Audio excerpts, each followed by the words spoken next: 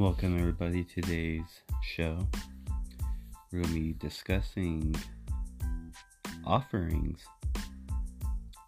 And if you've listened to my last show on tithes, I explained what tithes was. Tithe was, and always will, have to be, or it always has to do with food. It has nothing to do with money at all.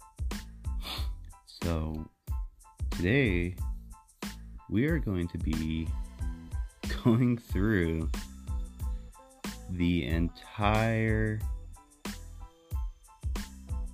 breakdown of all of the different kinds of offerings.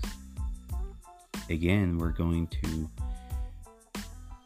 compare what supposedly teachers and pastors tell us, in quotes, false teachers, what they tell us what tithes and offerings are. And guess what? We are going to compare it to the Word of God. Because the Word of God supersedes anything these people say. And if you have a woman as your pastor, I'm sorry, but you've already been corrupted. But that's for another teaching.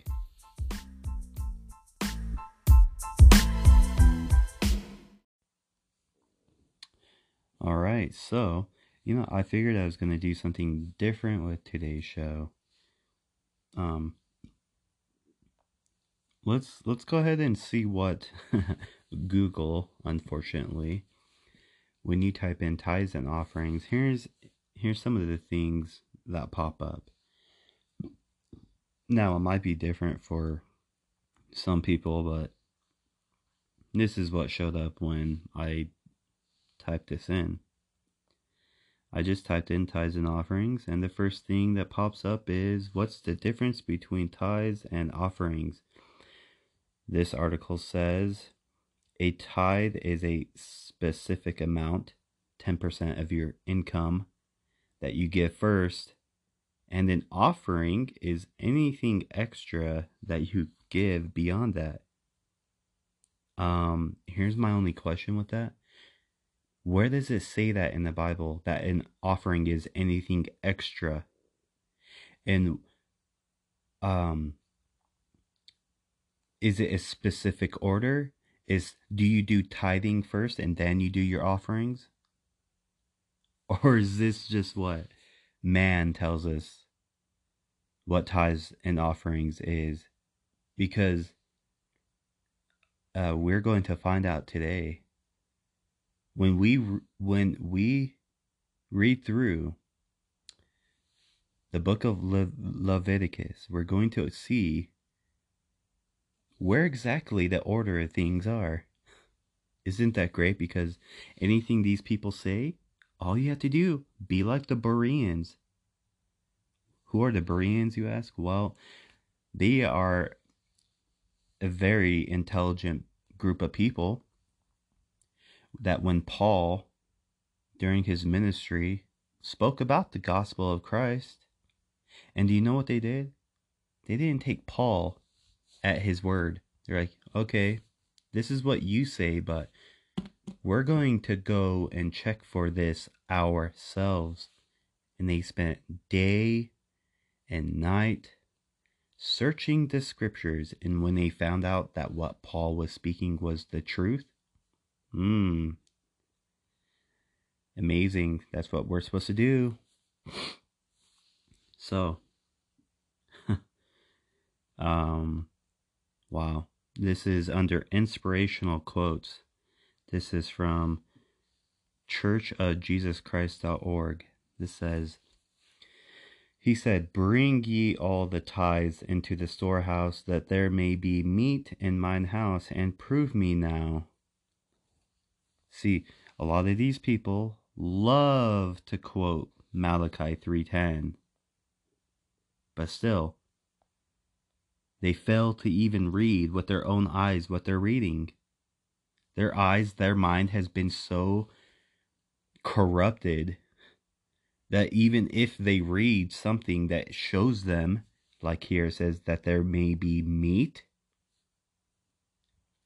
and they read the word storehouse, it doesn't register with them of what that means. Here's the thing. If God wanted it to be written down to where it said money, I guarantee you it would have said money. Do you call meat money? So if I were to go up to a person like, hey, give me some meat, are they going to understand what I'm talking about? Like, can you understand how silly this sounds? Like, you go up to a bank and you're like, hey, I'm going to deposit some meat into my account. Sir? Excuse me? Yeah, meat, money. Yeah, they're going to think you're crazy. Let's see. This is what people ask. What did Moses say about tithes and offerings? This was a question. The Lord spoke through Moses. Thus speak unto the Levites and say unto them, when ye take of the children of Israel the tithes, which I have given you from them for your inheritance, then ye shall offer up and heave offering of it to the Lord, even a tenth part of the tithe. This is in Numbers 18:26. Let's go ahead and take a look at that. Okay. So it says Numbers 18:26, but I'm going to go back and start in verse 20. The New Living Translation, it says this.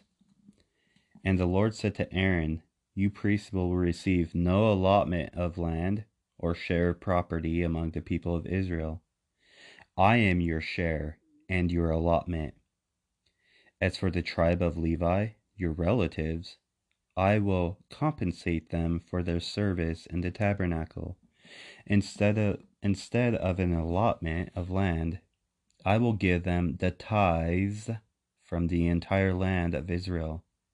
From now on, no Israelites except priests or Levites may approach the tabernacle. If they come too near, they will be judged guilty and will die. Only the Levites may serve at the tabernacle, and they will be held responsible for any offenses against it.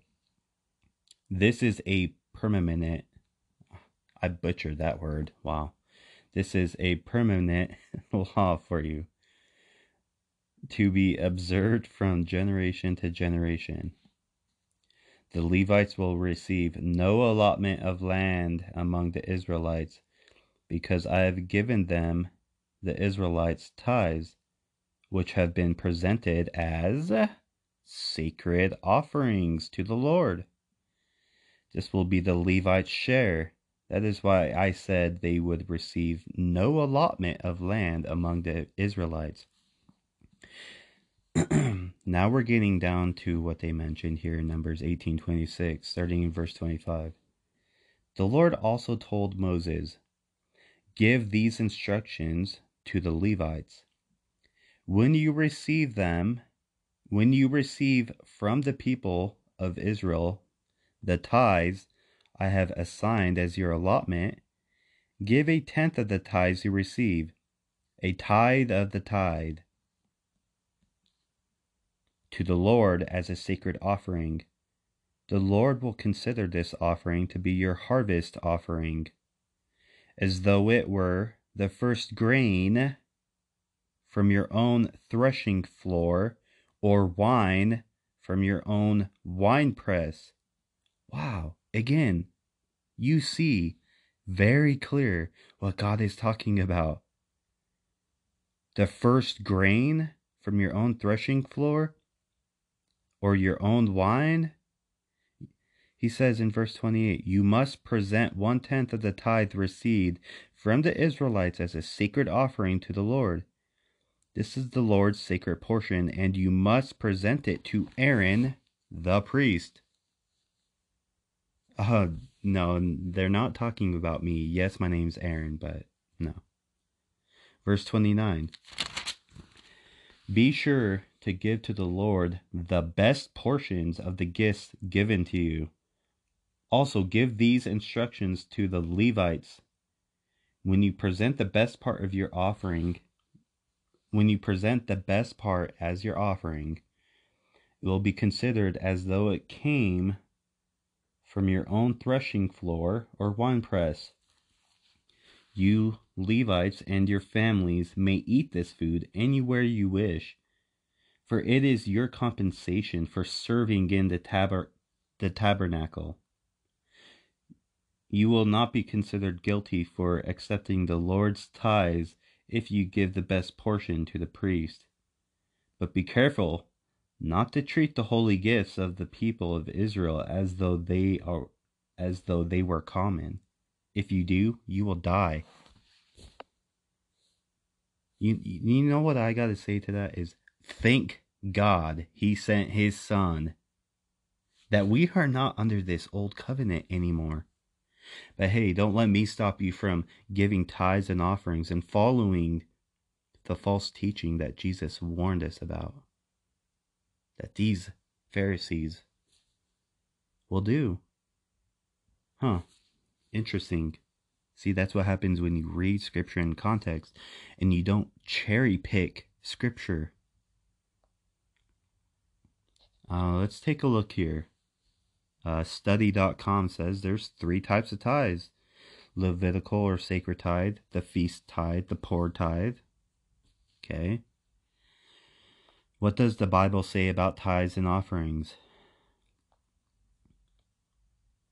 Leviticus 27 verse 30 says, a tithe of everything from the land, whether grain from the soil or fruit from the trees, belongs to the Lord. It is holy to the Lord. This person wrote, these gifts were a reminder that everything belonged to God, and a portion was given back to God to thank him for what they had received. Okay, well, there's really nothing controversial about what that person said. shepherdaz.church. What are the benefits of tithing and offering? This person asks. Well, this one says, through one act of obedience of tithing, God promises 10 blessings. Okay. When you become born again, you inherit the blessings of Abraham. You no longer have to work for them. So how this person says is an act of obedience. When you tithe, is a work base. And this is titled The Power and the Blessings of Your Tithe Seed. This is from The Guardian, Nigeria.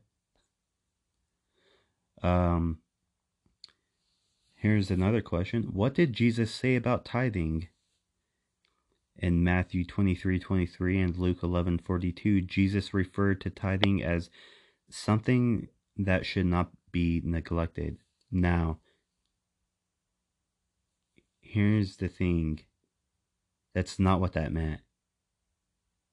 Tell me now, if this is, when I read this to you, is this something that Jesus is saying that shouldn't be neglected? Or is he talking about something else? Okay, let's read this. Matthew 23:23.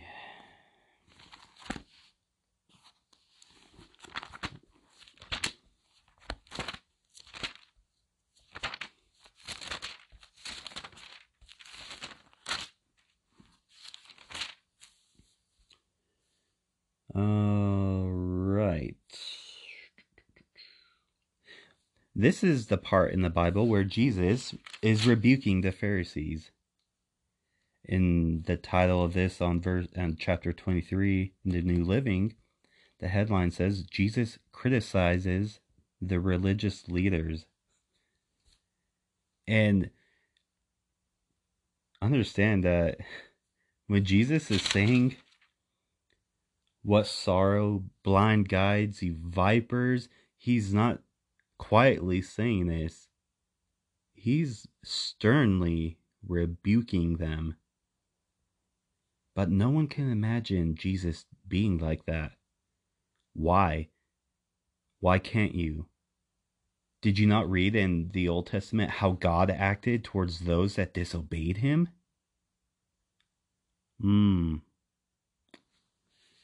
Verse 23. What sorrow awaits you, teachers of religious law, and you Pharisees, hypocrites! For you are careful to tithe even the tiniest income from your herb gardens. Another translation says, you give a tenth of your spices, mint, dill, and cumin. But you ignore the more important aspects of the law. This is what Jesus is really saying. You neglect justice, mercy, and faith. You should tithe, yes, but do not neglect the more important things. Blind guides. You strain your water so you won't accidentally swallow a gnat, but you swallow a camel. What sorrow awaits you, teachers of religious law, and you Pharisees, hypocrites! For you are so careful to clean the outside of the cup and the dish, but inside you are filthy, full of greed and self-indulgence. You blind Pharisee! First, wash the inside of the cup and the dish, and then the outside will become clean too. And Jesus goes on rebuking these people. So Jesus is saying, yes, he's saying you should tithe, yes. But tithing what? Here's what they were tithing: mint, dill, cumin, food, ingredients. Does it mention anywhere about money? No. Here's another question. What happens when you don't pay tithes? This is from mobile.ghanaweb.com. Here's what they say. What happens when you don't pay tithes? If you don't pay tithe, the Bible says you are robbing God, quoting Malachi 3:10, and you are under a curse. This person says, this curse cannot be removed by your good works or the fact that you are born again. Heretic. That's what this person is, a heretic. They say you can only reverse this curse if you start paying tithe. They say tithe is the only key to prosperity and God's blessing. God have mercy on whoever wrote that, because they are wrong 10 times over. They say that the curse cannot be removed even if you are born again. You know what that's saying? They are denying what Jesus did for us. Jesus broke the curse of the law.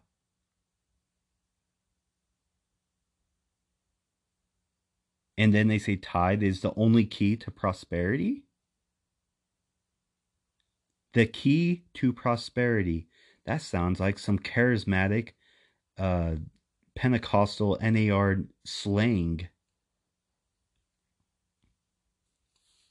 Wow. Here's another question. It says, is not tithing a sin? This is from the same website I previously quoted. Says, even in the New Testament of the Bible, the scripture clearly tells us that only the Levites are permitted to receive tithe. if you give your tithe to non-Levite, you are going against God's instruction, and it will be counted against you as a sin. Now, here's the thing. If they actually take what they actually just said right there, they have been sinning for a long time then, because they're saying only the Levites are permitted to receive the tithe. Unless this person is truly actually giving to a Levite, then maybe they're right. But you know what? God's word says otherwise. Jesus broke that. He fulfilled the law. He fulfilled the old covenant. Everything that was mentioned in there, he's fulfilled it. It's been checked off. Here's a question, and this is probably one of the truths I actually found. It says, why is tithe not biblical? Someone's asking. And this person says, this is from relearn.org. Says, there is not one passage of scripture telling any Jew or Christian to give 10% of their money to a religious institution, which is true. You can search the scriptures up and down, back to forth, front to back. You're not going to find any scripture that supports that.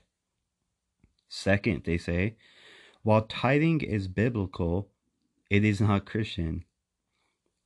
This was strictly a practice for the nation of Israel under, here's the key words, the Old Covenant, which has been fulfilled by Jesus Christ in the New Covenant.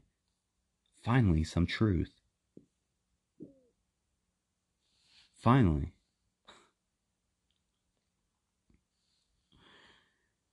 I guess we'll do a couple more of these that I had pulled up. It says, what does God promise about tithing? And this person says, the Lord has commanded us to pay tithing. In return, he promises to, of course, they love to quote Malachi 3:10, open the windows of heaven and pour out a blessing that there shall not be room enough to receive it. And then they say, his blessings, however, come in his own way and in his own time and can be spiritual or temporal. churchofjesuschrist.org says that. Here's another question. Yeah, I didn't open up anymore, so this will be the last question. Then we'll start going into my notes here. And when I say notes, like literally, this is what my notes consist of. What tithes and offerings really mean. Then I have Leviticus. And then I wrote down the different kinds of offerings, like the burnt offering, grain, peace, sin, trespass. And I wrote down the laws of the offerings. And it's just words. It's just like the Festival of Harvest, Festival of Trumpets, because there was offerings during those. That's my notes. Anything else, I just speak because God has given me that ability. So back to this question. Does your tithe have to go to a church? This is from justdisciple.com. Should my tithe go to my local church? What the Bible says. Quote, they say, your tithe should go to the local church because we are giving back to God what he has given to us. Then they quote Proverbs 3:9, which says, honor the Lord with your wealth. And pausing right here, this is also another famous passage that these false teachers love to abuse. Honor the Lord with your wealth and with the first fruits of all your produce. I mean, I too was once blind and I couldn't see. But now that I can see, thank God, everything stands out so clear. Like, It says right here, of all your produce.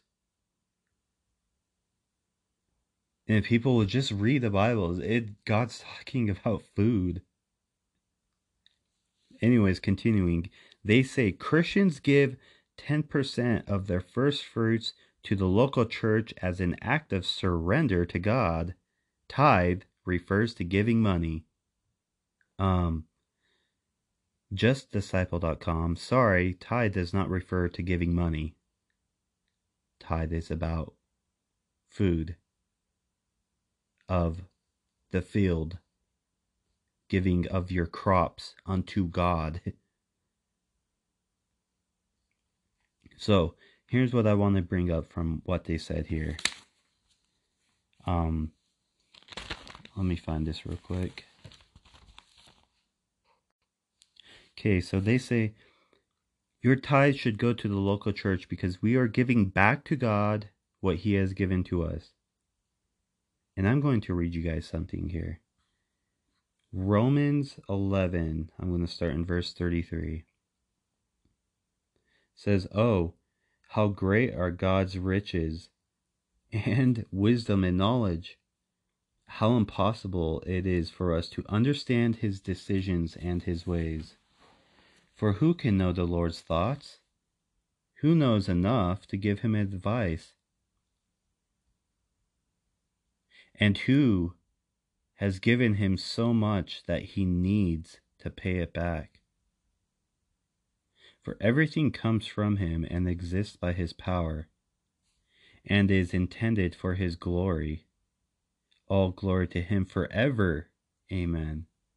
And so, dear brothers and sisters, I plead with you to listen to what Paul says that we should give. I plead with you to give your bodies to God because of all He has done for you. Let them, your bodies, be a living and holy sacrifice, the kind He will find acceptable. This is truly the way to worship Him.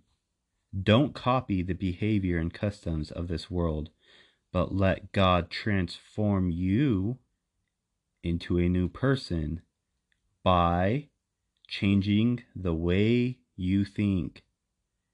Then you will learn to know God's will for you, which is good and pleasing and perfect. Very interesting. That's the complete opposite of what this person said, right? They're opposite of what Paul says what we should give to God. This person says your tithe should go to the local church because we are giving back to God what He has given to us. But you know what, Paul? He says, who has given him so much that he needs to pay it back? Interesting, right? That kind of shuts this whole tithes and offerings from these false teachers teaching out the window, because they say when you sow a seed that God is going to give unto you, good measure, pressed down, men shall give into your lap, 30, 60, or 100-fold return. Because these people love to cherry pick the word of God. They love to twist it, and they love to take advantage of simple-minded people who do not know better. Yes, these are the wolves in sheep's clothing that Jesus has warned us about. I was deceived by these people. Not anymore, thank God. So, let's go ahead and move on. We're going to start discussing, going through the different kinds of offerings that the Bible tells us. I've already went through basically how a lot of people have questioned. You can look this up on Google about tithes and offerings. Tithes and offerings is a major part of some churches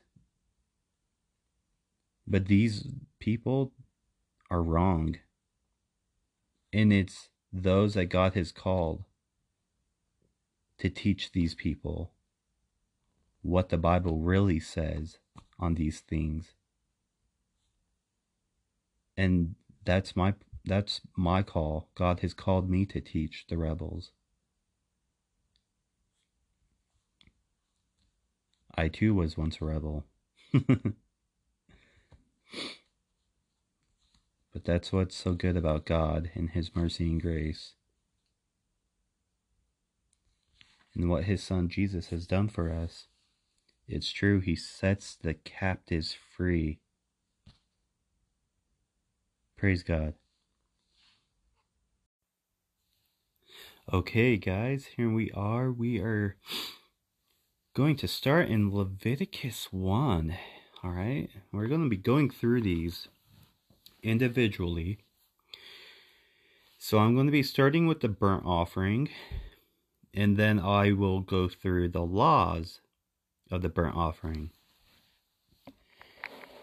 And this is very important to understand because we're going to see exactly what offerings is according to the Word of God.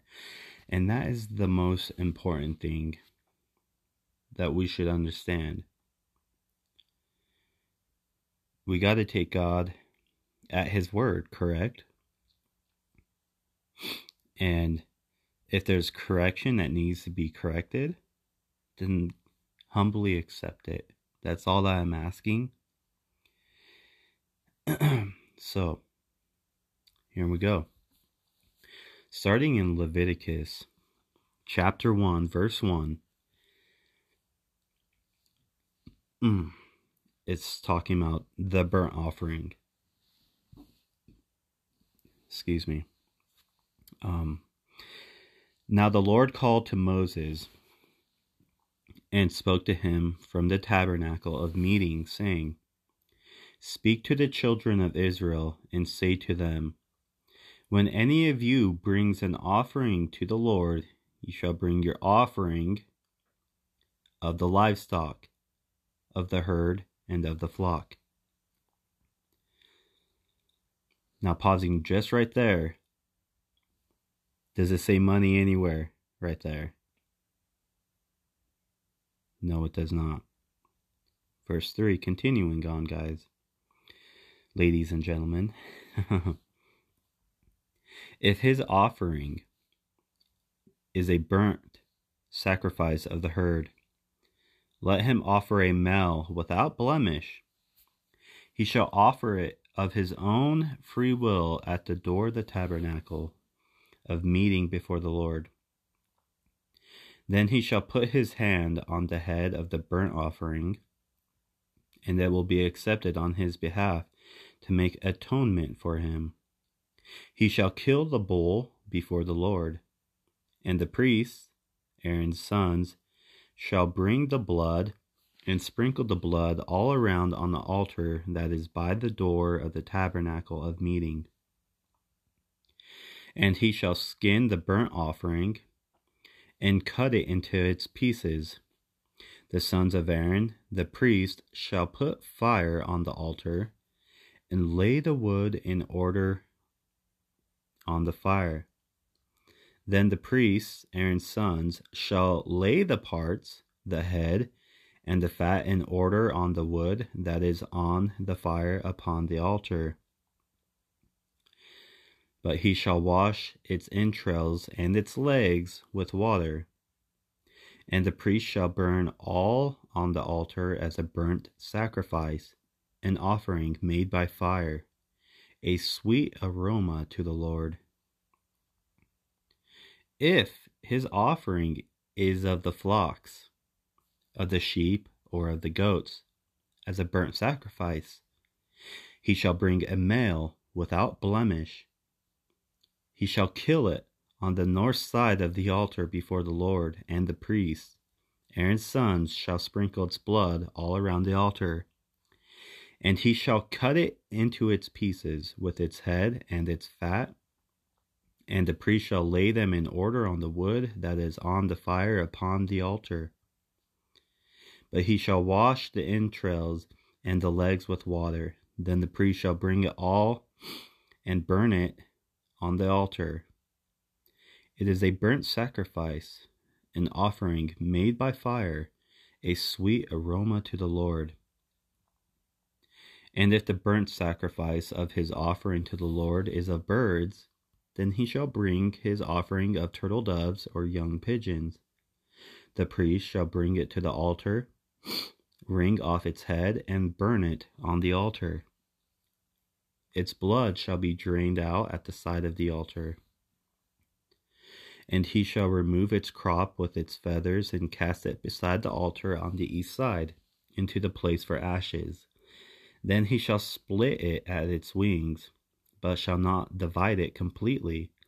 And the priest shall burn it on the altar, on the wood that is on the fire. It is a burnt sacrifice, an offering made by fire, a sweet aroma to the Lord.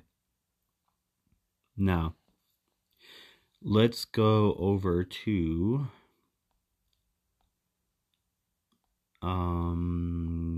Leviticus chapter 6, starting in verse 8. This is talking about the law of the burnt offering.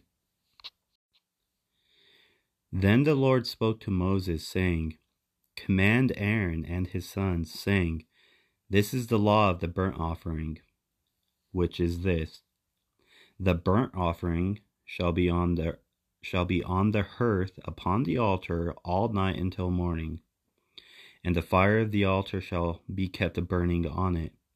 And the priest shall put on his linen garment, and his linen trousers he shall put on his body, and take up the ashes of the burnt offering which the fire has consumed on the altar.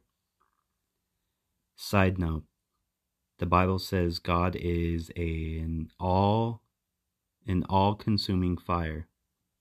End note.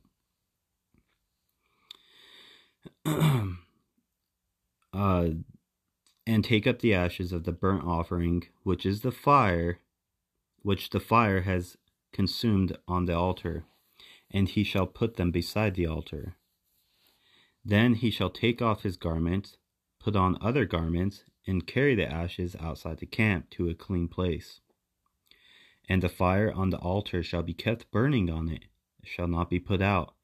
And the priest shall burn wood on it every morning, and lay the burnt offerings in order on it. And he shall burn on it the fat of the peace offerings. A fire shall always be burning on the altar, it shall never go out. Now that is what burnt offerings are. That is also the laws for the burnt offering. Now, let's go back to Leviticus chapter 2, starting in verse 1. We are going to go over the grain offering. Praise God.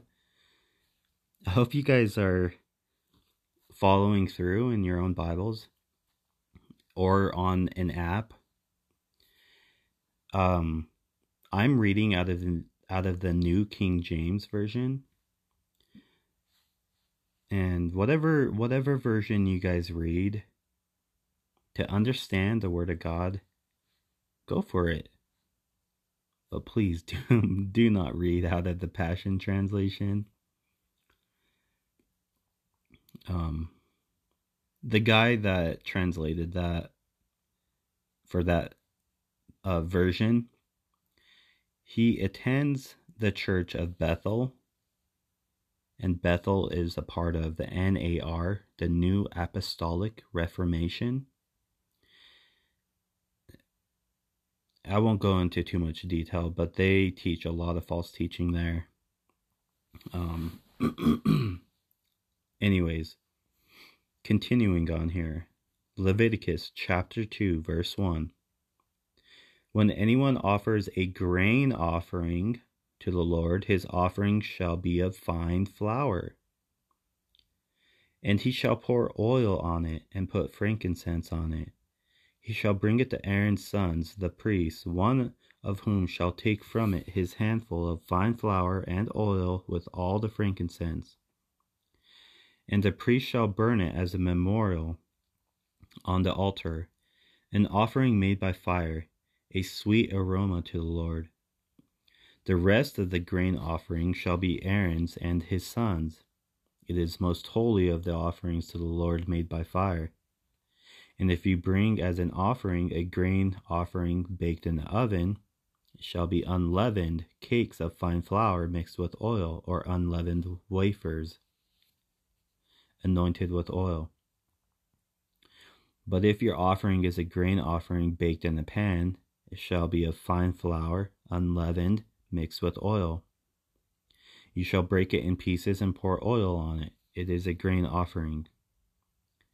If your offering is a grain offering baked in a covered pan, it shall be made of fine flour with oil.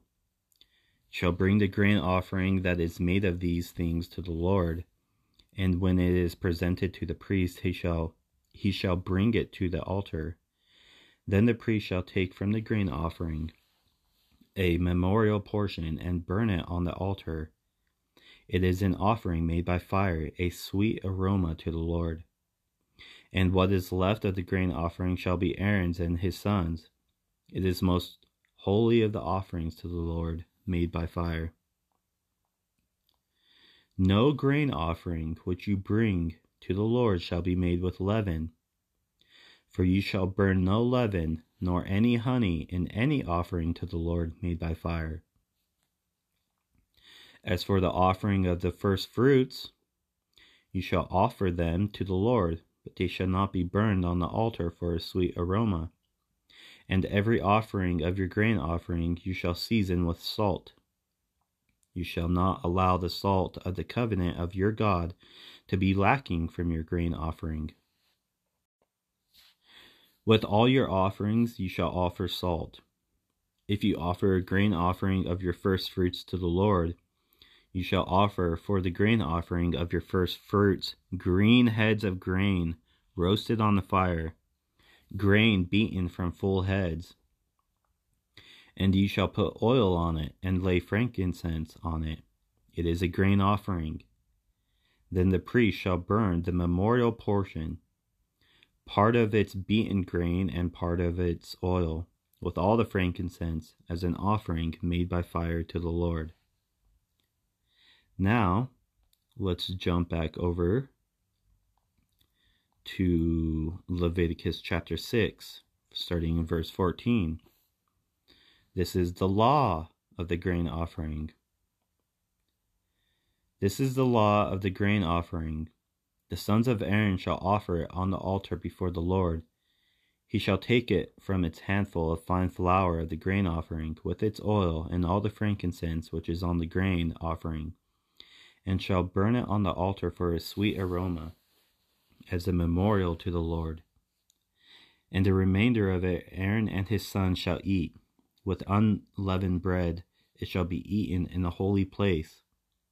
In the court of the tabernacle of meeting they shall eat it. It shall not be baked with leaven. I have given it as their portion of my offerings made by fire. It is most holy, like the sin offering and the trespass offering. All the males among the children of Aaron may eat it. It shall be a statute forever in your generations concerning the offerings made by fire to the Lord. Everyone who touches them must be holy. And the Lord spoke to Moses, saying, This is the offering of Aaron and his sons, which they shall offer to the Lord, beginning on the day when he is anointed, 1/10 of an ephah of fine flour as a daily grain offering, half of it in the morning and half of it at night. It shall be made in a pan with oil. When it is mixed, ye shall bring it in. The baked pieces of the grain offering ye shall offer for a sweet aroma to the Lord. The priest from among his sons who is anointed in his place shall offer it. It is a statute forever to the Lord. It shall be wholly burned, for every grain offering for the priest shall be wholly burned. It shall not be eaten. All right. Now, let's jump to Leviticus chapter 3, verse 1. This is discussing the peace offering.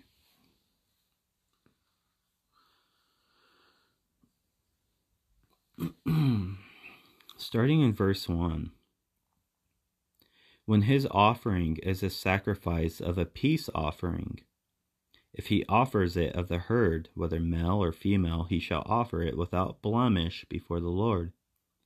And he shall lay his hand on the head of his offering, and kill it at the door of the tabernacle of meeting. And Aaron's sons, the priests, shall sprinkle the blood all around on the altar. Then he shall offer from the sacrifice of the peace offering an offering, an offering made by fire to the Lord. The fat that covers the entrails, and all the fat that is on the entrails, the 2 kidneys, and the fat that is on them by the flanks, and the fatty lobe attached to the liver above the kidneys, he shall remove. And Aaron's sons shall burn it on the altar upon the burnt sacrifice, which is on the wood that is on the fire, as an offering made by fire, a sweet aroma to the Lord. If his offering as a sacrifice of a peace offering to the Lord is of the flock, whether male or female, he shall offer it without blemish. If he offers a lamb as his offering, then he shall offer it before the Lord, and he shall lay his hand on the head of his offering, and kill it before the tabernacle of meeting. And Aaron's son shall sprinkle its blood all around on the altar. Then he shall offer from the sacrifice of the peace offering, as an offering made by fire to the Lord, its fat and the whole fat tail, which he shall remove close to the backbone, and the fat that covers the entrails, and all the fat that is on the entrails, the 2 kidneys, and the fat that is on them by the flanks, and the fatty lobe attached to the liver above the kidneys, he shall remove. And the priest shall burn them on the altar as food, an offering made by fire to the Lord. And if his offering is a goat, then he shall offer it before the Lord, shall lay his hand on its head, and kill it before the tabernacle of meeting. And the sons of Aaron shall sprinkle its blood all around on the altar.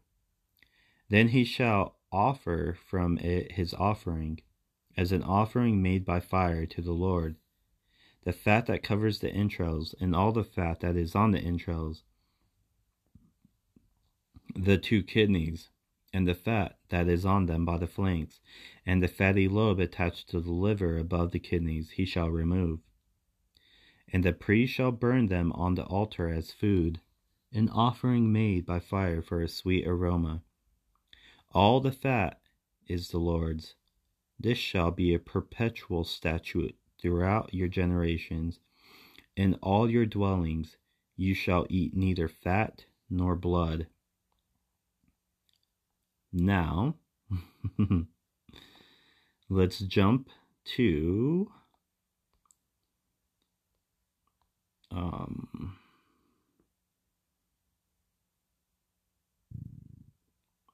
give me one moment. Leviticus chapter 7, verse 11, which talks about the law of peace offerings, which we just went over. Starting in verse 11, it says, "This is the law of the sacrifice of peace offerings, which he shall offer to the Lord. If he offers it for a thanksgiving, then he shall offer with the sacrifice of thanksgiving unleavened cakes mixed with oil, unleavened wafers anointed with oil, or cakes of blended flour mixed with oil. Besides the cakes as his offering, he shall offer leavened bread with the sacrifice of thanksgiving of his peace offering. And from it he shall offer 1 cake from each offering as a heave offering to the Lord. It shall belong to the priest who sprinkles the blood of the peace offering. The flesh of the sacrifice of his peace offering for thanksgiving shall be eaten the same day it is offered. He shall not leave any of it until morning. But if the sacrifice of his offering is a vow or a voluntary offering, it shall be eaten the same day that he offers his sacrifice. but on the next day the remainder of it also may be eaten. The remainder of the flesh of the sacrifice on the third day must be burned with fire. And if any of the flesh of the tabernacle of and if any of the flesh of the sacrifice of his peace offering is eaten at all on the third day, it shall not be accepted, nor shall it be imputed to him. It shall be an abomination to him who offers it, and the person who eats of it shall bear guilt. The flesh that touches any unclean thing shall not be eaten. It shall be burned with fire. And as for the clean flesh, all who are clean may eat of it. But the person who eats the flesh of the sacrifice of the peace offering that belongs to the Lord, while he is unclean, that person shall be cut off from his people.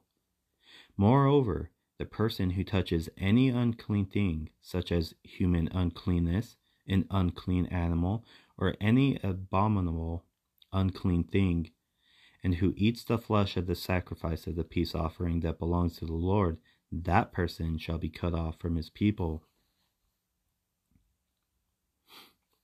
All right. Now,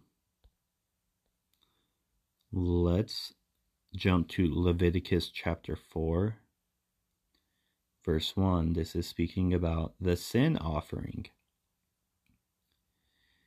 And I don't know if you guys have noticed, but do any of these offerings include money? So far, I have not read anything where it says money at all. But let's just continue reading, and see if, maybe I'm wrong. Maybe there's money mentioned in here somewhere. Because we are to test these things, correct? We are supposed to judge and test to see whether what these people are speaking of is what God has truly said. So starting here in verse 1, Leviticus chapter 4, verse 1, speaking about the sin offering.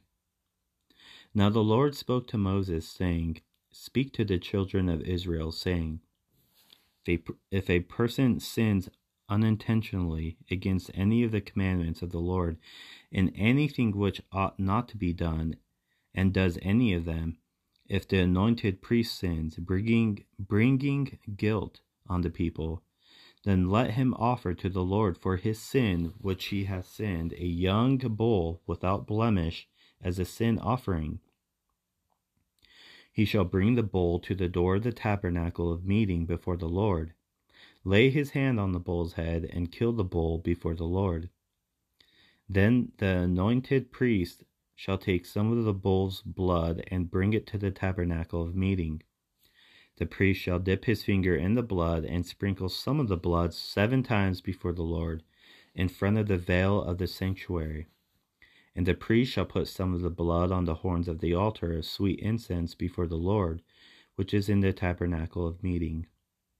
And he shall pour the remaining blood of the bull at the base of the altar of the burnt offering, which is at the door of the tabernacle of meeting.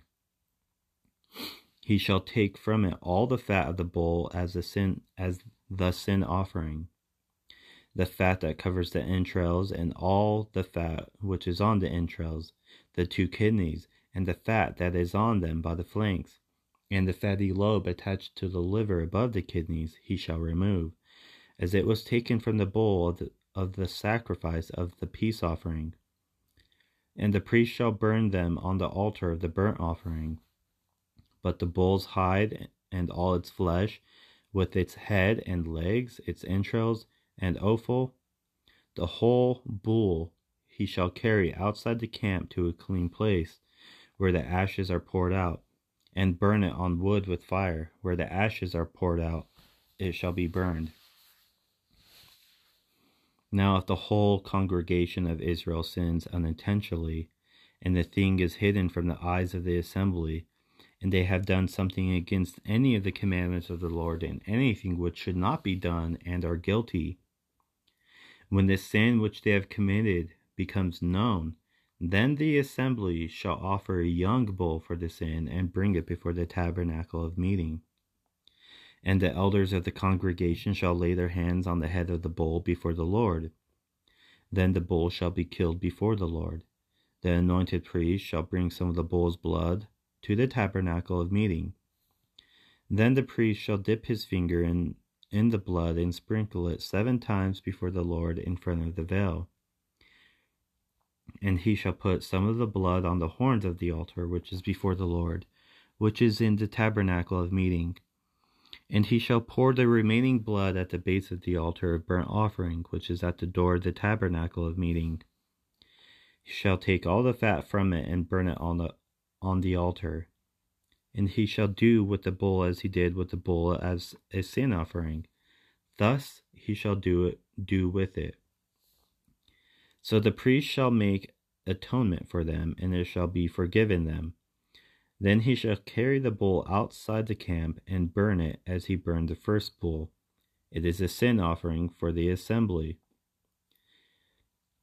When a ruler has sinned and done something unintentionally against any of the commandments of the Lord his God, in anything which should not be done, and is guilty, or if his sin which he has committed comes to his knowledge, he shall bring as his offering a kid of the goats, a male without blemish.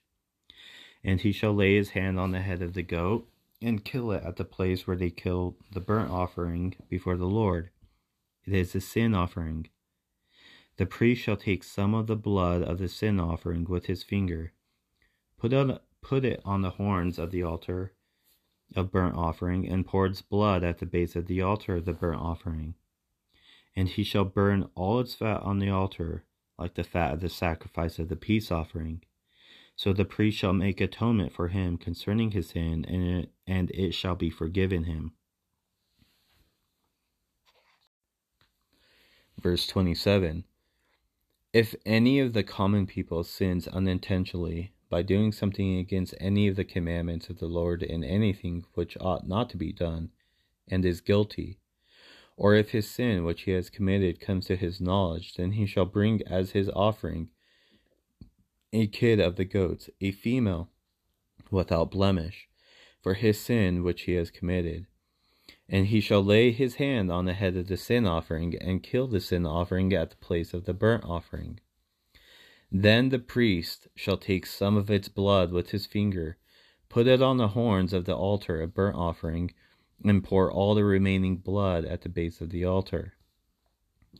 He shall remove all its fat, as fat is removed from the sacrifice of the peace offering. And the priest shall burn it on the altar for a sweet aroma to the Lord. So the priest shall make atonement for him, and it shall be forgiven him. If he brings a lamb as his sin offering, he shall bring a female without blemish. Then he shall lay his hand on the head of the sin offering, and kill it as a sin offering at the place where they kill the burnt offering. The priest shall take some of the blood of the sin offering with his finger, put it on the horns of the altar of burnt offering, and pour all the remaining blood at the base of the altar. He shall remove all its fat, as the fat of the lamb is removed from the sacrifice of the peace offering. Then the priest shall burn it on the altar, according to the offerings made by fire to the Lord. So the priest shall make atonement for his sin that he has committed, and it shall be forgiven him. All right. Now, let's go look at the law of the sin offering.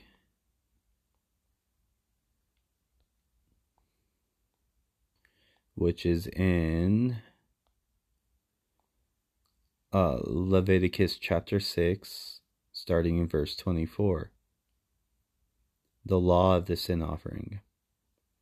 Also the Lord spoke to Moses, saying, Speak to Aaron and to his sons, saying, This is the law of the sin offering. In the place where the burnt offering is killed, the sin offering shall be killed before the Lord. It is most holy. The priest who offers it for sin shall eat it. In a holy place it shall be eaten, in the court of the tabernacle of meeting. Everyone who touches its flesh must be holy, and when its blood is sprinkled on any garment, you shall wash that on which it was sprinkled in a holy place. But the earthen vessel in which it is boiled shall be broken, and if it is boiled in a bronze pot, it shall be both scoured and rinsed in water. All the males among the priests may eat it, it is most holy. But no sin offering from which any of the blood is brought into the tabernacle of meeting to make atonement in the holy place shall be eaten, it shall be burned with fire.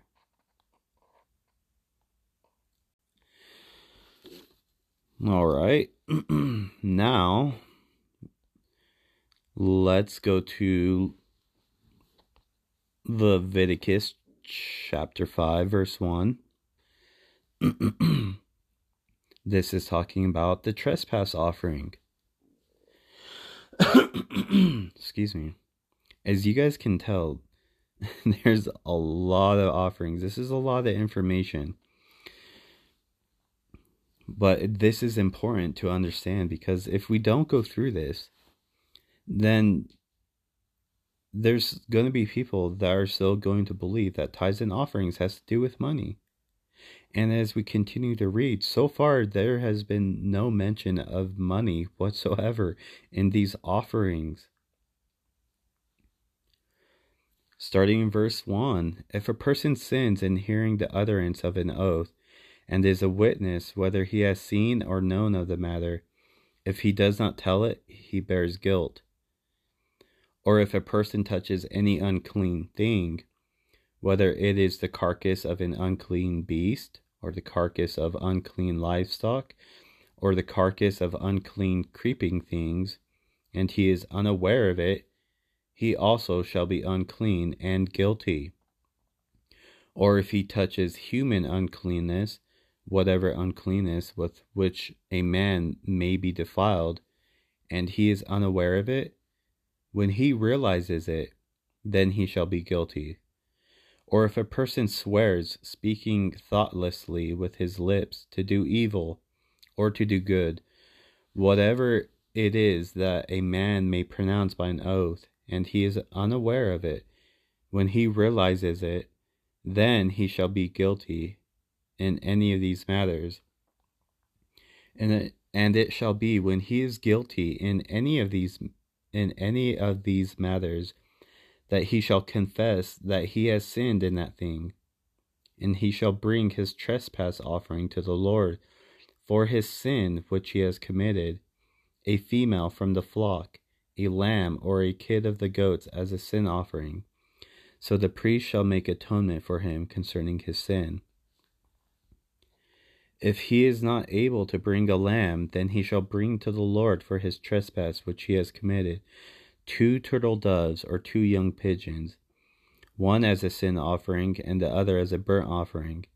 And he shall bring them to the priest, who shall offer that which is for the sin offering first, and wring off its head from its neck, but shall not divide it completely.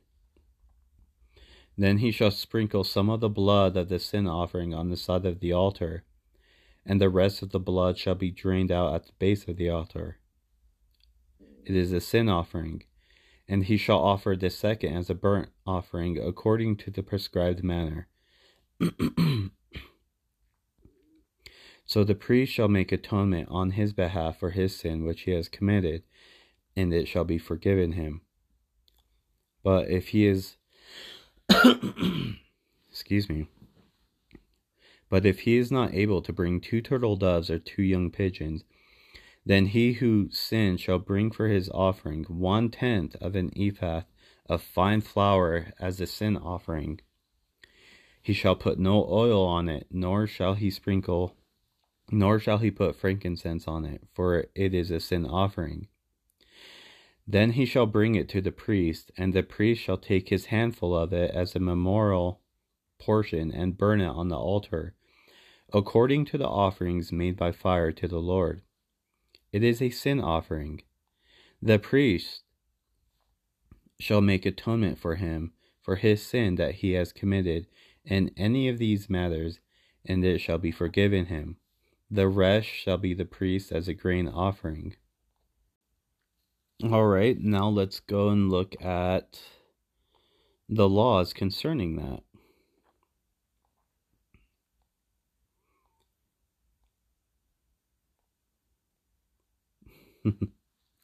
Starting in Leviticus chapter 7, verse 1, the law of the trespass offering.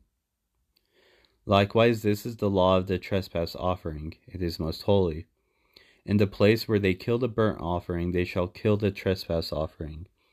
And its blood he shall sprinkle all around the altar, and he shall offer from it all its fat, the fat tail and the fat that covers the entrails, the 2 kidneys and the fat that is on them by the flanks, and the fatty lobe attached to the liver above the kidneys he shall remove. And the priest shall burn them on the altar as an offering made by fire to the Lord. It is a trespass offering. Every male among the priests may eat it, shall be eaten in the holy place. It is most holy. The trespass offering is like the sin offering. There is one law for them both. The priest who makes atonement with it shall have it, and the priest who offers anyone's burnt offering, that priest shall have for himself the skin of the burnt offering which he has offered. Also, every grain offering that is baked in the oven, and all that is prepared in the covered pan or in a pan, shall be the priest's who offers it. Every grain offering, whether mixed with oil or dry, shall belong to all the sons of Aaron, to one as much as the other. All right. There's the laws concerning the burnt, grain, peace, sin, and trespass offerings. Now, we are going to look at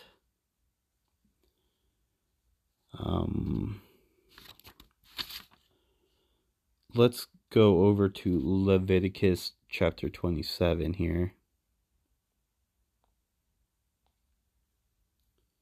Starting in verse 1, we are going to be discussing redeeming persons and property dedicated to God.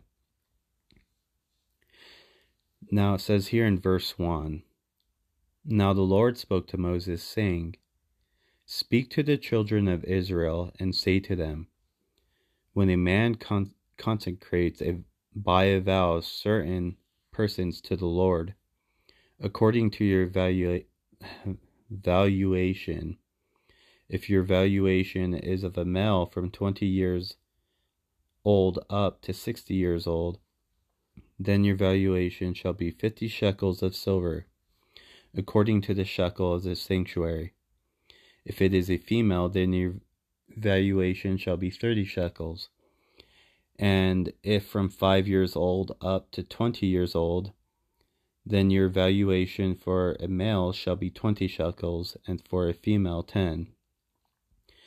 And if from a month old up to 5 years old, then your valuation for a male shall be 5 shekels of silver, and for a female 3 shekels of silver. And if from 60 years old and above, if it is male, then it shall be 15 shekels, and for a female 10 shekels.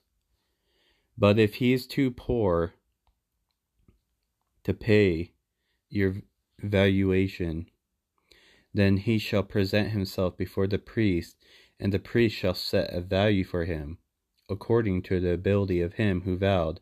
The priest shall value him. If it is an animal that men may bring as an offering to the Lord, all that anyone gives to the Lord shall be holy. He shall not substitute it or exchange it, good for bad or bad for good. And if he at all exchanges animal for animal, then both it and the one exchanged for it shall be holy.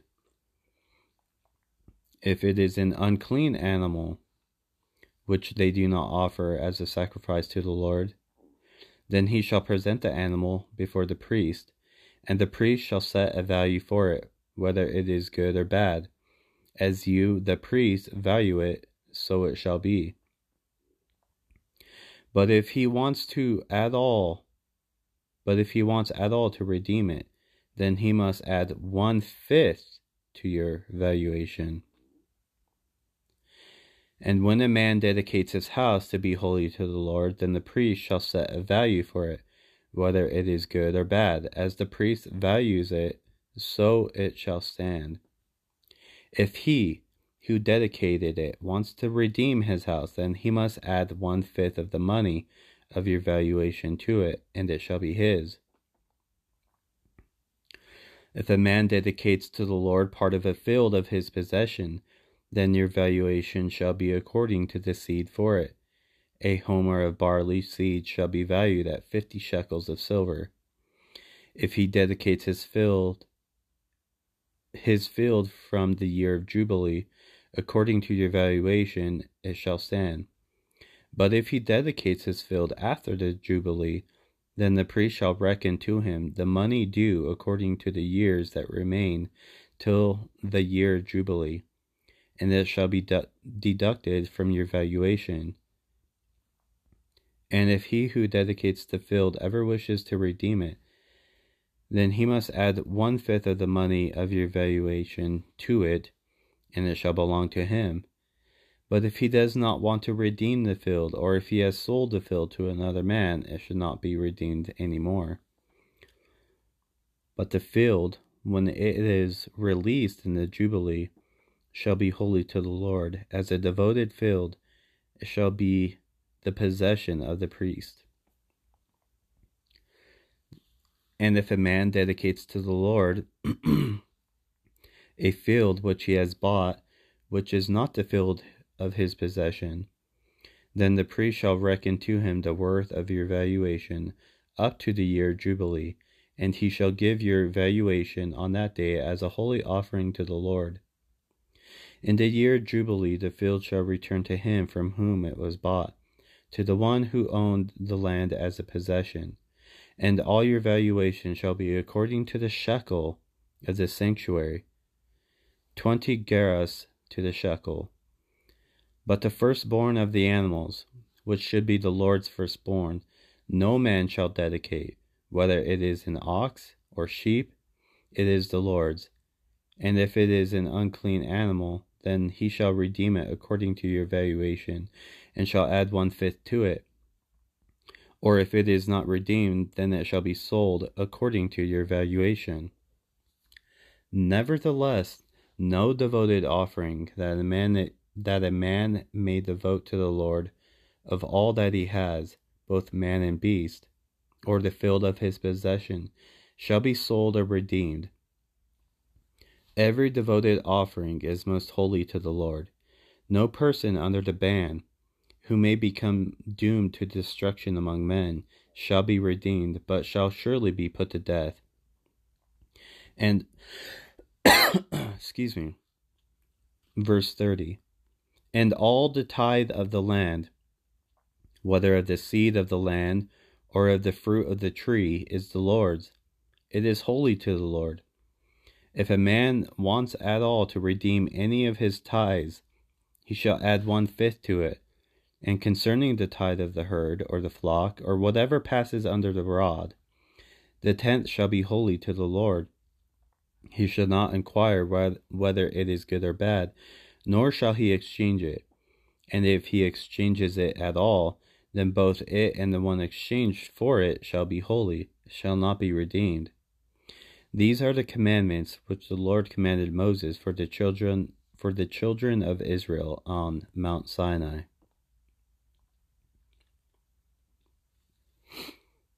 Interesting, right?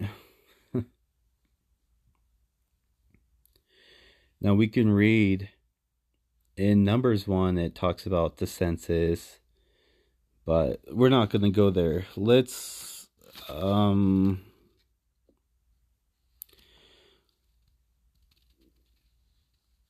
go ahead and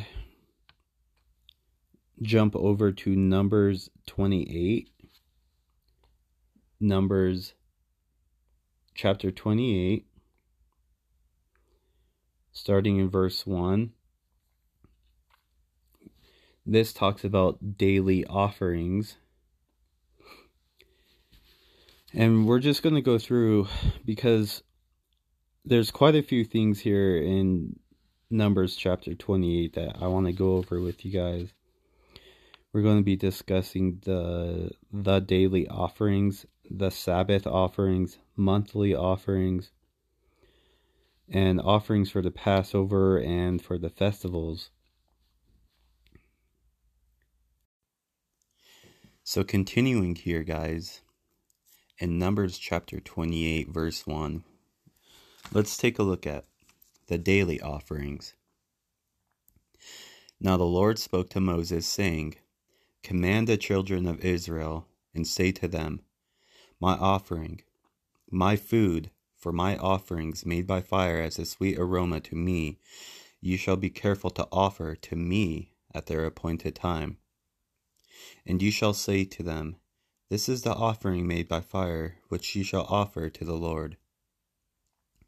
2 male lambs in their first year without blemish, day by day as a regular burnt offering. The one lamb you shall offer in the morning, the other lamb you shall offer in the evening, and 1/10 of an ephah of fine flour as a grain offering mixed with 1/4 of a hin of pressed oil. It is a regular burnt offering, which was ordained at Mount Sinai for a sweet aroma, an offering made by fire to the Lord. And its drink offering shall be 1/4 of a hin for each lamb.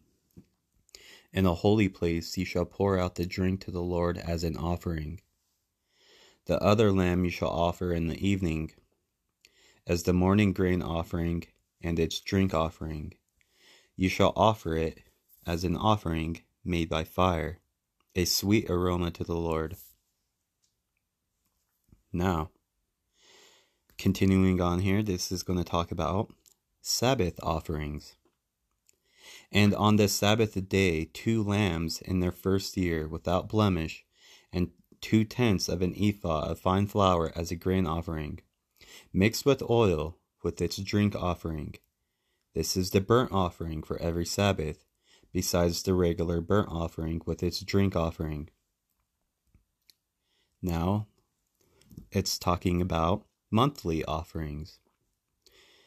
At the beginnings of your months, you shall present a burnt offering to the Lord, 2 young bulls, 1 ram, and 7 lambs in their first year, without blemish. 3/10 of an ephah of fine flour as a grain offering, mixed with oil for each bull. 2/10 of an ephah of fine flour as a grain offering, mixed with oil for the 1 ram. And 1/10 of an ephah of fine flour mixed with oil as a grain offering for each lamb, as a burnt offering of sweet aroma, an offering made by fire to the Lord. Their drink offering shall be 1/2 a hin of wine for a bull, 1/3 of a hin for a ram, and 1/4 of a hin for a lamb. This is the burnt offering for each month throughout the months of the year. Also, 1 kid of the goats as a sin offering to the Lord shall be offered, besides the regular burnt offering and its drink offering. Continuing on here, offerings at Passover. There's a lot, guys. Be sure to soak all of this information up, and I encourage you to read this with your own eyes. Verse 16.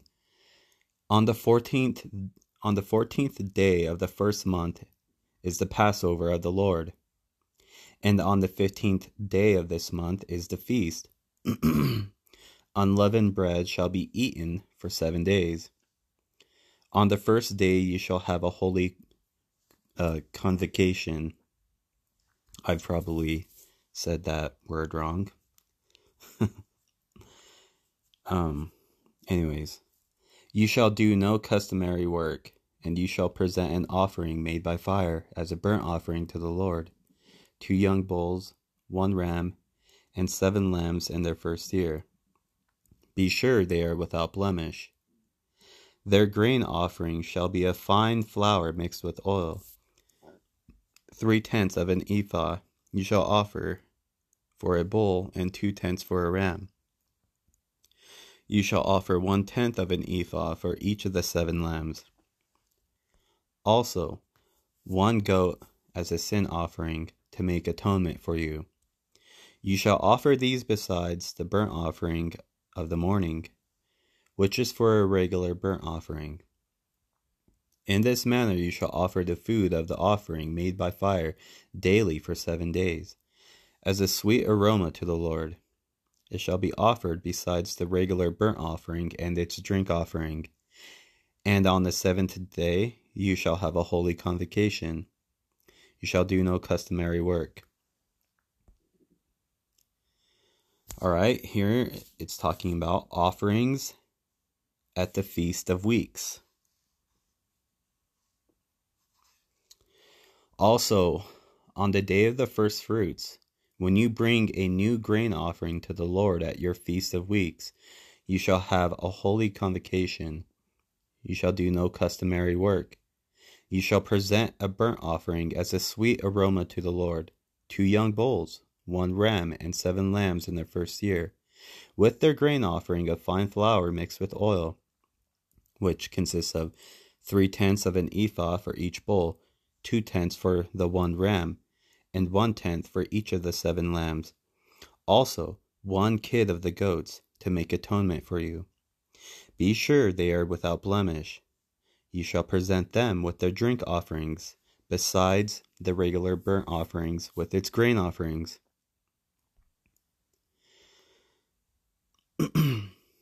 Now, can you imagine if you practice just one thing out of the old covenant?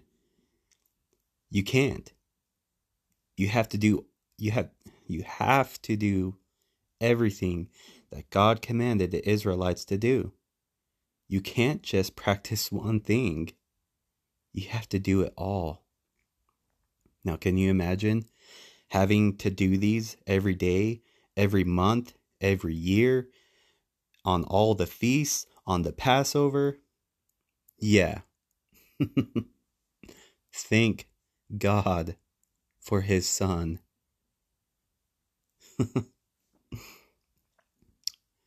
All right, going over the Numbers chapter 29.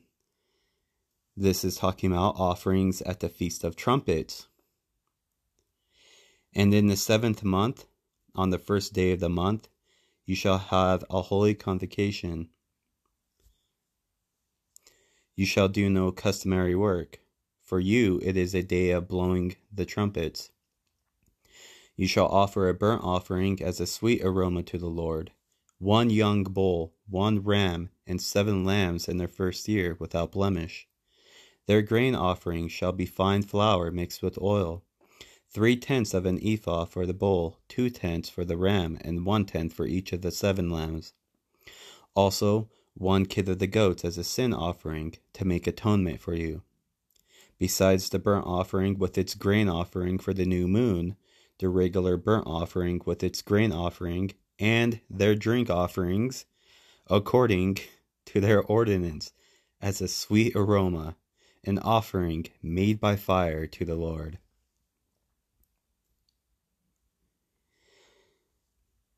All right, verse 7 is talking about offerings on the Day of Atonement.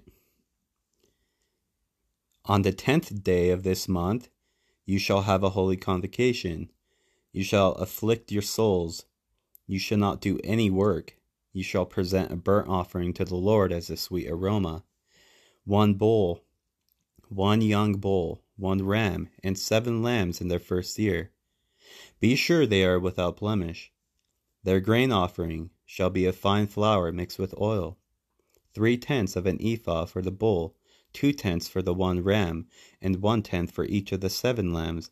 Also 1 kid of the goats as a sin offering, besides the sin offering for atonement. The regular burnt offering with its grain offering and their drink offerings. Now pause. As we are reading this, do you see any of these offerings have to do with money? Is money involved in any of these offerings? If you answer that yes, money is indeed offered in any of these offerings, you, either one, need to get your eyes checked and reread what these offerings consist of. There's no money mentioned whatsoever. This is why it's important to read, to understand these laws, these regulations that God commanded the Israelites to follow. But we have Jesus who fulfilled all of this. He has fulfilled it all. So why people continue to practice tithes and offerings is beyond me. They either don't recognize that Jesus has fulfilled the old covenant and its laws, or they continue believing in the false teachings that these people tell them, that tithes and offerings is still for today. And when I say that these people say that tithes and offerings is for today, they are linking that with money. But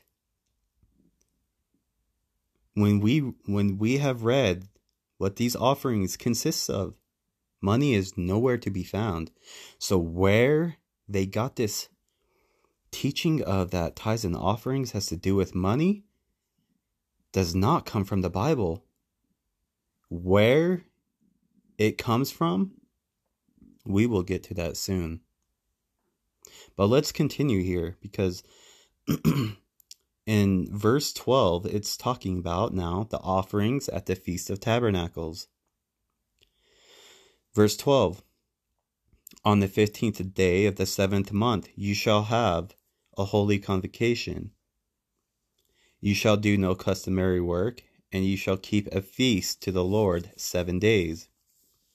You shall present a burnt offering, an offering made by fire as a sweet aroma to the Lord, 13 young bulls, 2 rams, and 14 lambs in their first year. They shall be without blemish.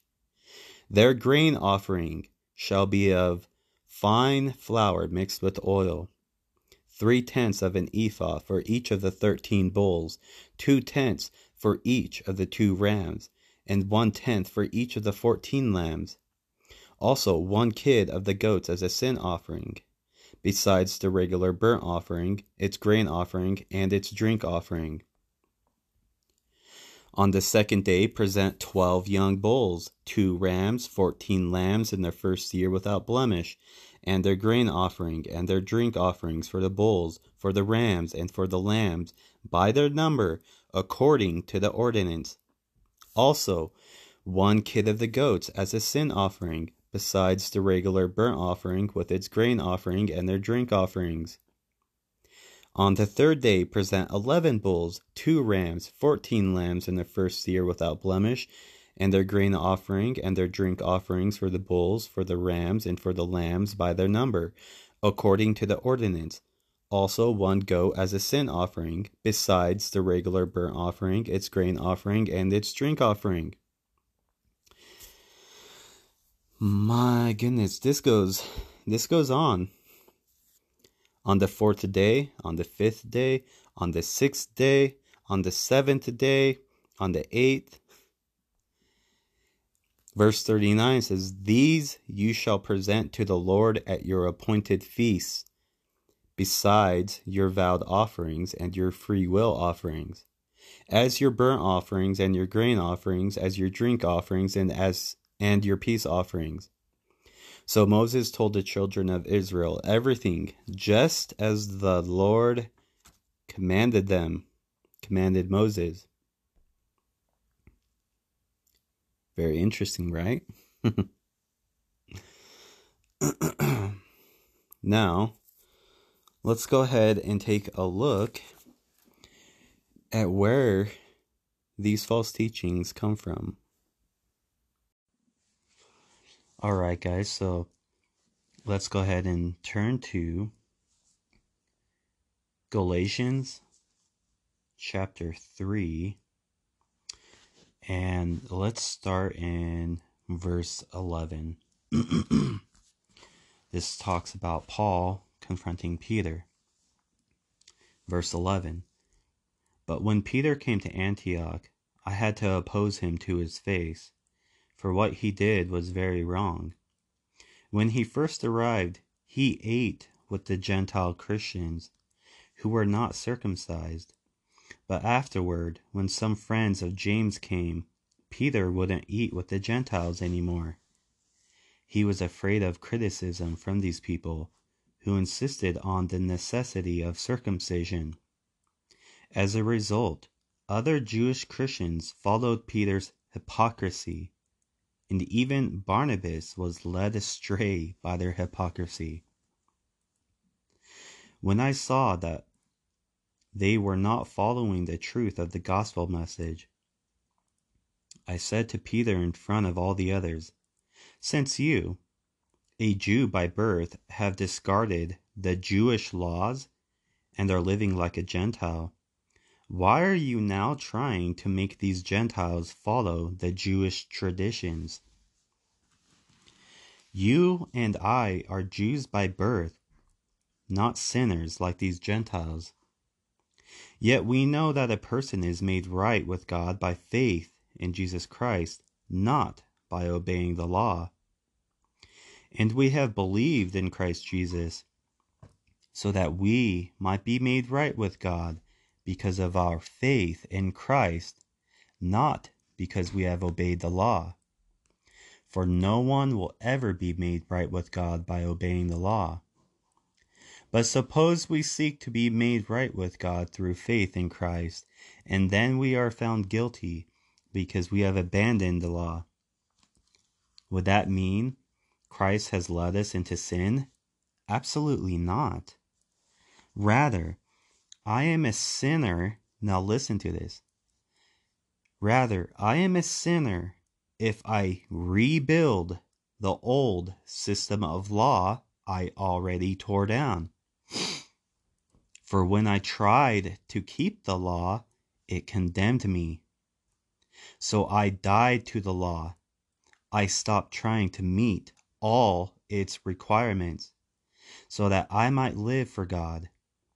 My old self has been crucified with Christ.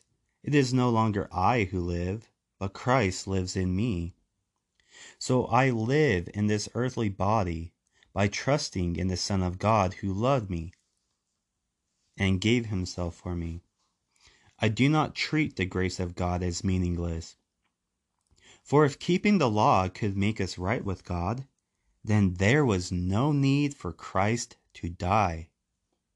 O foolish Galatians, who has cast an evil spell on you? For the meaning of Jesus Christ's death was made as clear to you as if you had seen a picture of his death on the cross. Let me ask you this one question.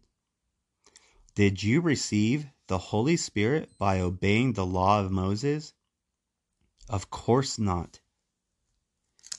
You received the Spirit because you believed the message you heard about Christ. How foolish can you be? After starting your Christian lives in the Spirit, why are you now trying to become perfect by your own human effort? Have you experienced so much for nothing? Surely it was not in vain, was it? I ask you again, does God give you the Holy Spirit and work miracles among you because you obey the law? Of course not. It is because you believe the message you heard about Christ. In the same way, Abraham believed God, and God counted him as righteous because of his faith. The real children of Abraham, then, are those who put their faith in God. What's more, the scriptures looked forward to this time when God would declare the Gentiles to be righteous because of their faith. God proclaimed this good news to Abraham long ago when he said, "All nations will be blessed through you." So all who put their faith in Christ share the same blessing Abraham received because of his faith. But those who depend on the law to make them right with God are under his curse. For the scriptures say, "Cursed is everyone who does not observe and obey all the commands that are written in God's book of the law."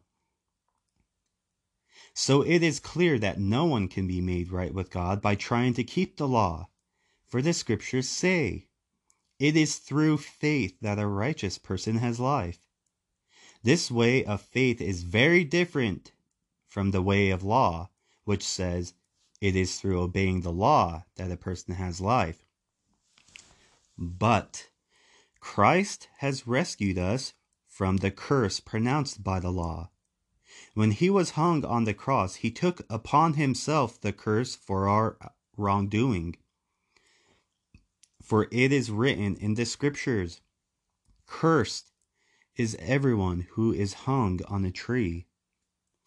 Through Christ Jesus, God has blessed the Gentiles with the same blessing he promised to Abraham, so that we who are believers might receive the promised Holy Spirit through faith.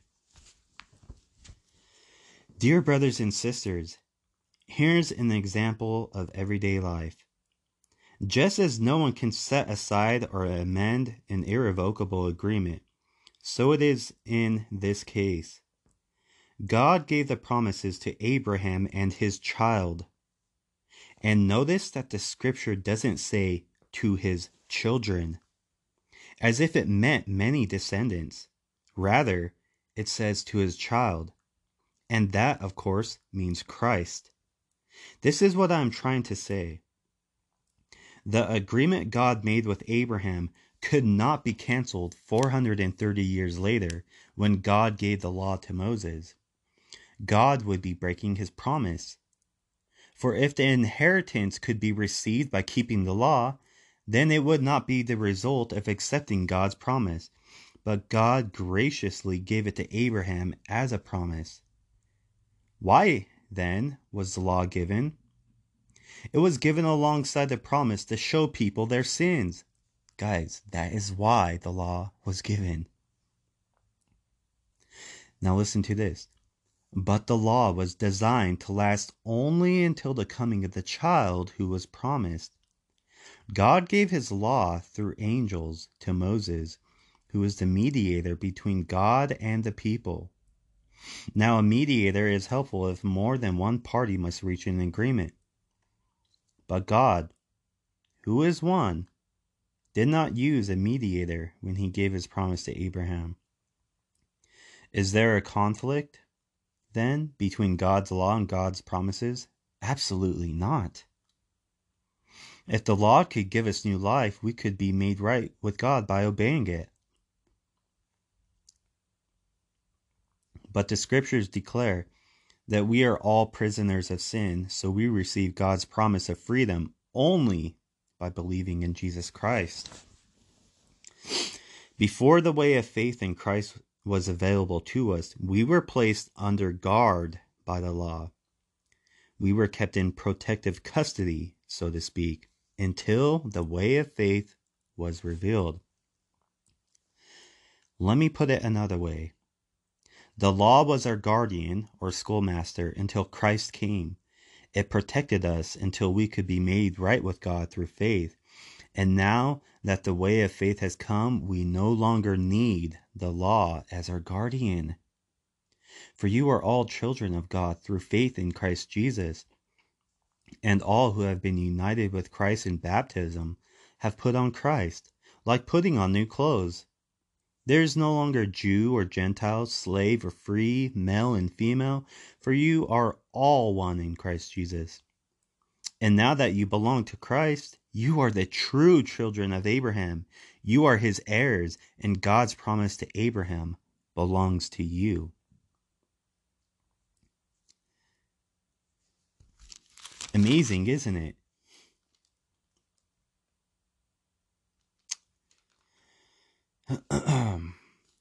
Let's see here.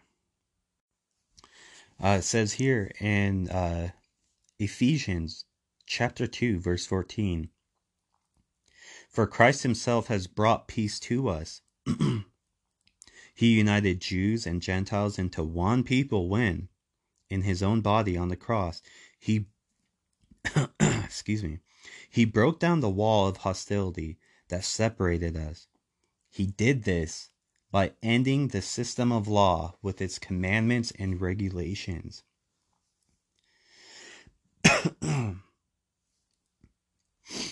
Let's see what else here. I'm trying to find where Paul talks about the false teachers. Either it's Paul or it's someone else.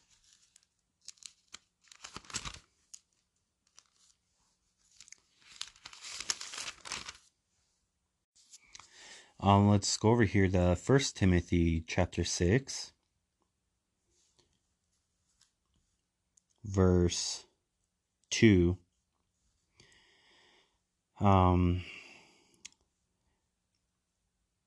If the masters are believers, that is no excuse for being disrespectful. Those slaves should work all the harder because of their efforts are helping other believers who are well loved. This is where I wanted to get right here. Teach these things, Timothy, and encourage everyone to obey them. Some people may contradict our teaching, but these are the wholesome teachings of the Lord Jesus Christ. These teachings promote a godly life. Anyone who teaches something different is arrogant and lacks understanding. Such a person has an unhealthy desire to quibble over the meaning of words. This stirs up arguments ending in jealousy, division, slander, and evil suspicions. These people always cause trouble. Their minds are corrupt, and they have turned their backs on the truth. To them, a show of godliness is just a way to become wealthy. Yet true godliness with contentment is itself great wealth. After all, we brought nothing with us when we came into the world, and we can't take anything with us when we leave it. So if we have enough food and clothing, let us be content. But people who long to be rich fall into temptation and are trapped by many foolish and harmful desires that plunge them into ruin and destruction. For the love of money is the root of all kinds of evil.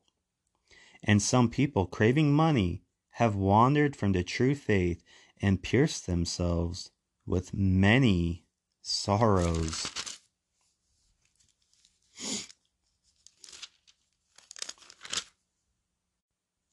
And also here in 2 Timothy chapter 4, verse 3 says, "For a time is coming when people will no longer listen to sound and wholesome teaching. They will follow their own desires and will look for teachers who will tell them whatever their itching ears want to hear. They will reject the truth and chase after myths. But you should keep a clear mind in every situation. Don't be afraid of suffering for the Lord. Work at telling others the good news and fully carry out the ministry God has given you."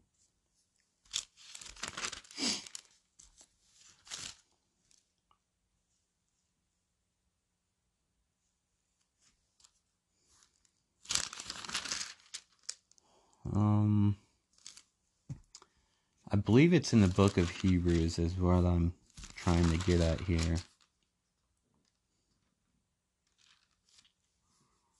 Let me see. Like, I have so many things in the book of Hebrews highlighted.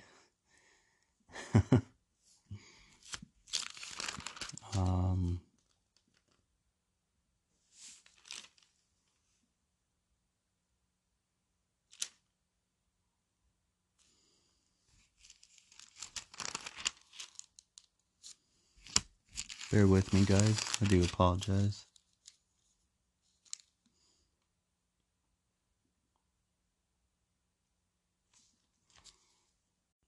Okay, I did find it. It's in Galatians 5. So let's go ahead and read this whole chapter. It's about freedom in Christ. So Christ has truly set us free. Now make sure that you stay free and don't get tied up again in slavery to the law. Listen, I, Paul, tell you this. If you are counting on circumcision to make you right with God, then Christ will be no benefit to you. I'll say it again. If you are trying to find favor with God by being circumcised, you must obey every regulation in the whole law of Moses. For if you are trying to make yourselves right with God by keeping the law, you have been cut off from Christ. You have fallen away from God's grace. But we who live by the Spirit eagerly wait to receive by faith the righteousness God has promised to us. For when we place our faith in Christ Jesus, there is no benefit in being circumcised or being uncircumcised. What is important is faith expressing itself in love. You are running the race so well. Who has held you back from following the truth? It certainly isn't God, for He is the one who called you to freedom. This false teaching is like a little yeast that spreads through the whole batch of dough. I'm trusting the Lord to keep you from believing false teachings. God will judge that person, whoever he is, who has been confusing you.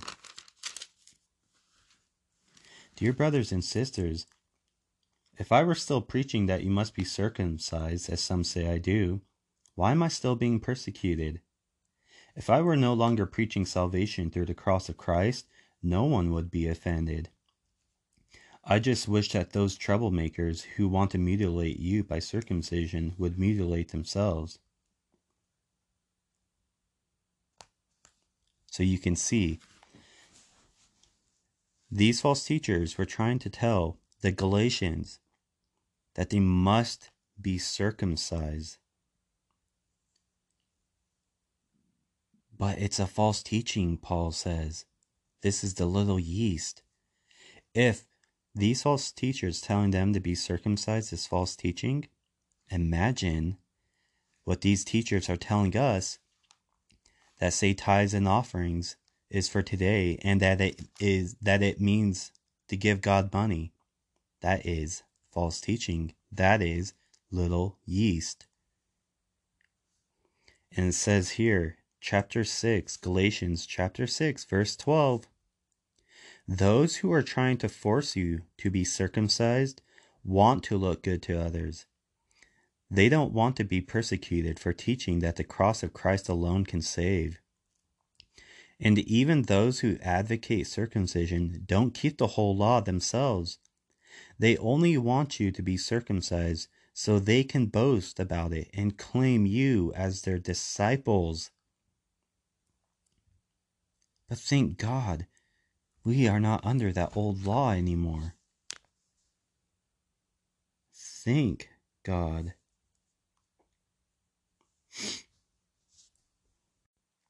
And now let's go over to Hebrews chapter 10, verse 1. The old system under the law of Moses was only a shadow, a dim preview of the good things to come, not the good things themselves.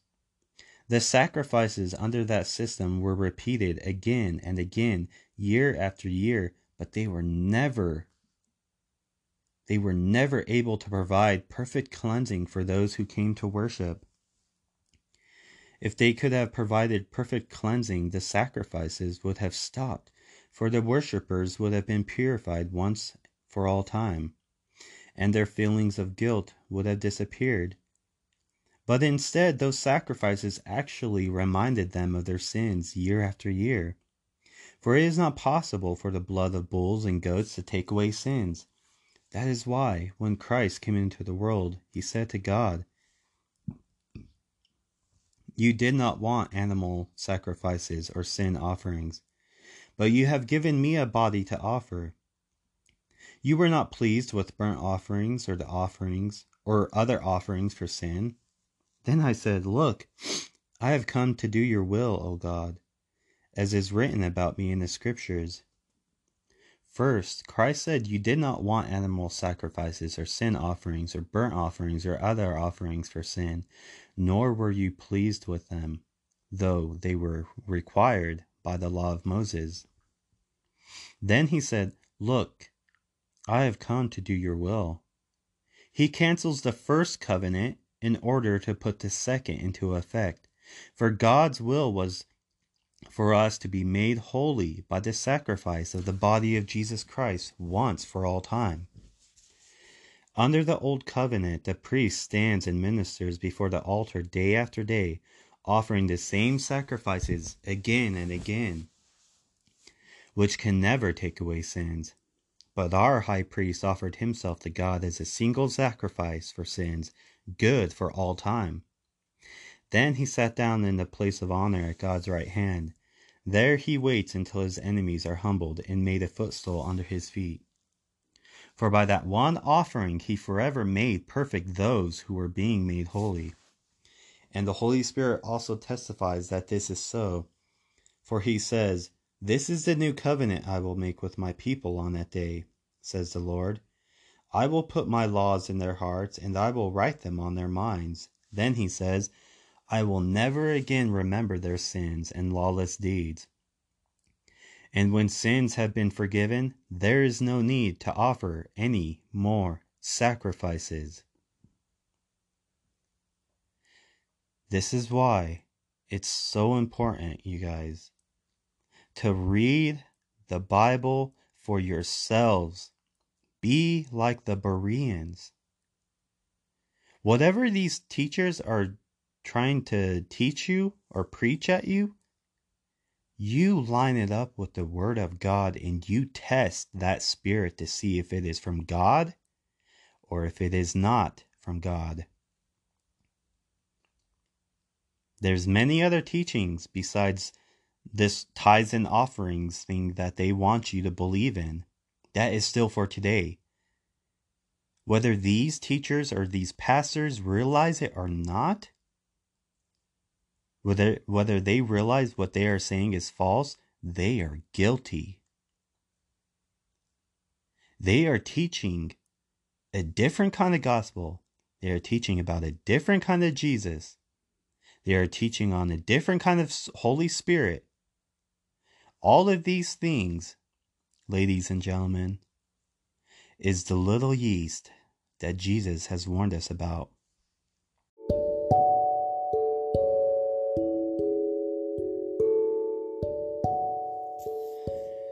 So in conclusion, my dear brothers and sisters, I want to read Hebrews chapter 13.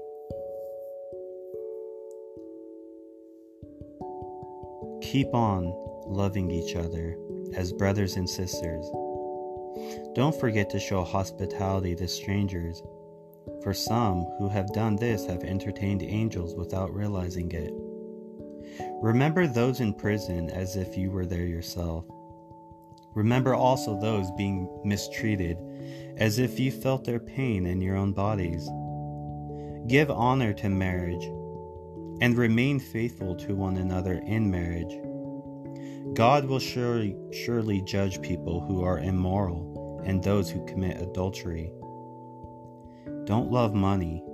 Be satisfied with what you have, for God has said, I will never fail you, I will never abandon you. So we can say with confidence, the Lord is my helper, so I will have no fear. What can mere people do to me? Remember your leaders who taught you the word of God. Think of all the good that has come from their lives and follow the example of their faith. Jesus Christ is the same yesterday, today, and forever. So do not be attracted by strange new ideas.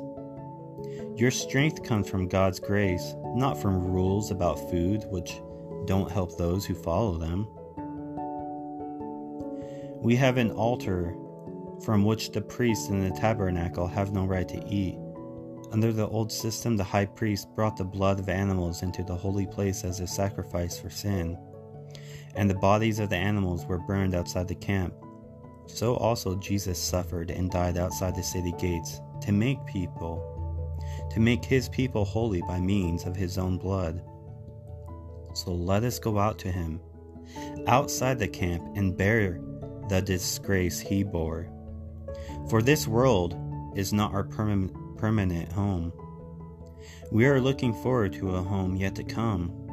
Therefore, let us offer through Jesus a continual sacrifice of praise to God, proclaiming our allegiance to his name. And don't forget to do good and to share with those in need. These are the sacrifices that please God. Obey your spiritual leaders and do what they say. Their work is to watch over your souls, and they are accountable to God. Give them reason to do this with joy and not with sorrow. It would certainly not be for your benefit. Pray for us, for our conscience is clear and we want to live honorably in everything we do. And especially pray that I will be able to come back to you soon. Now may the God of peace, who brought up from the dead our Lord Jesus, the great shepherd of the sheep, and ratified an eternal covenant with his blood, may he equip you with all you need for doing his will. May he produce in you, through the power of Jesus Christ, every good thing that is pleasing to him. All glory to him forever and ever. Amen.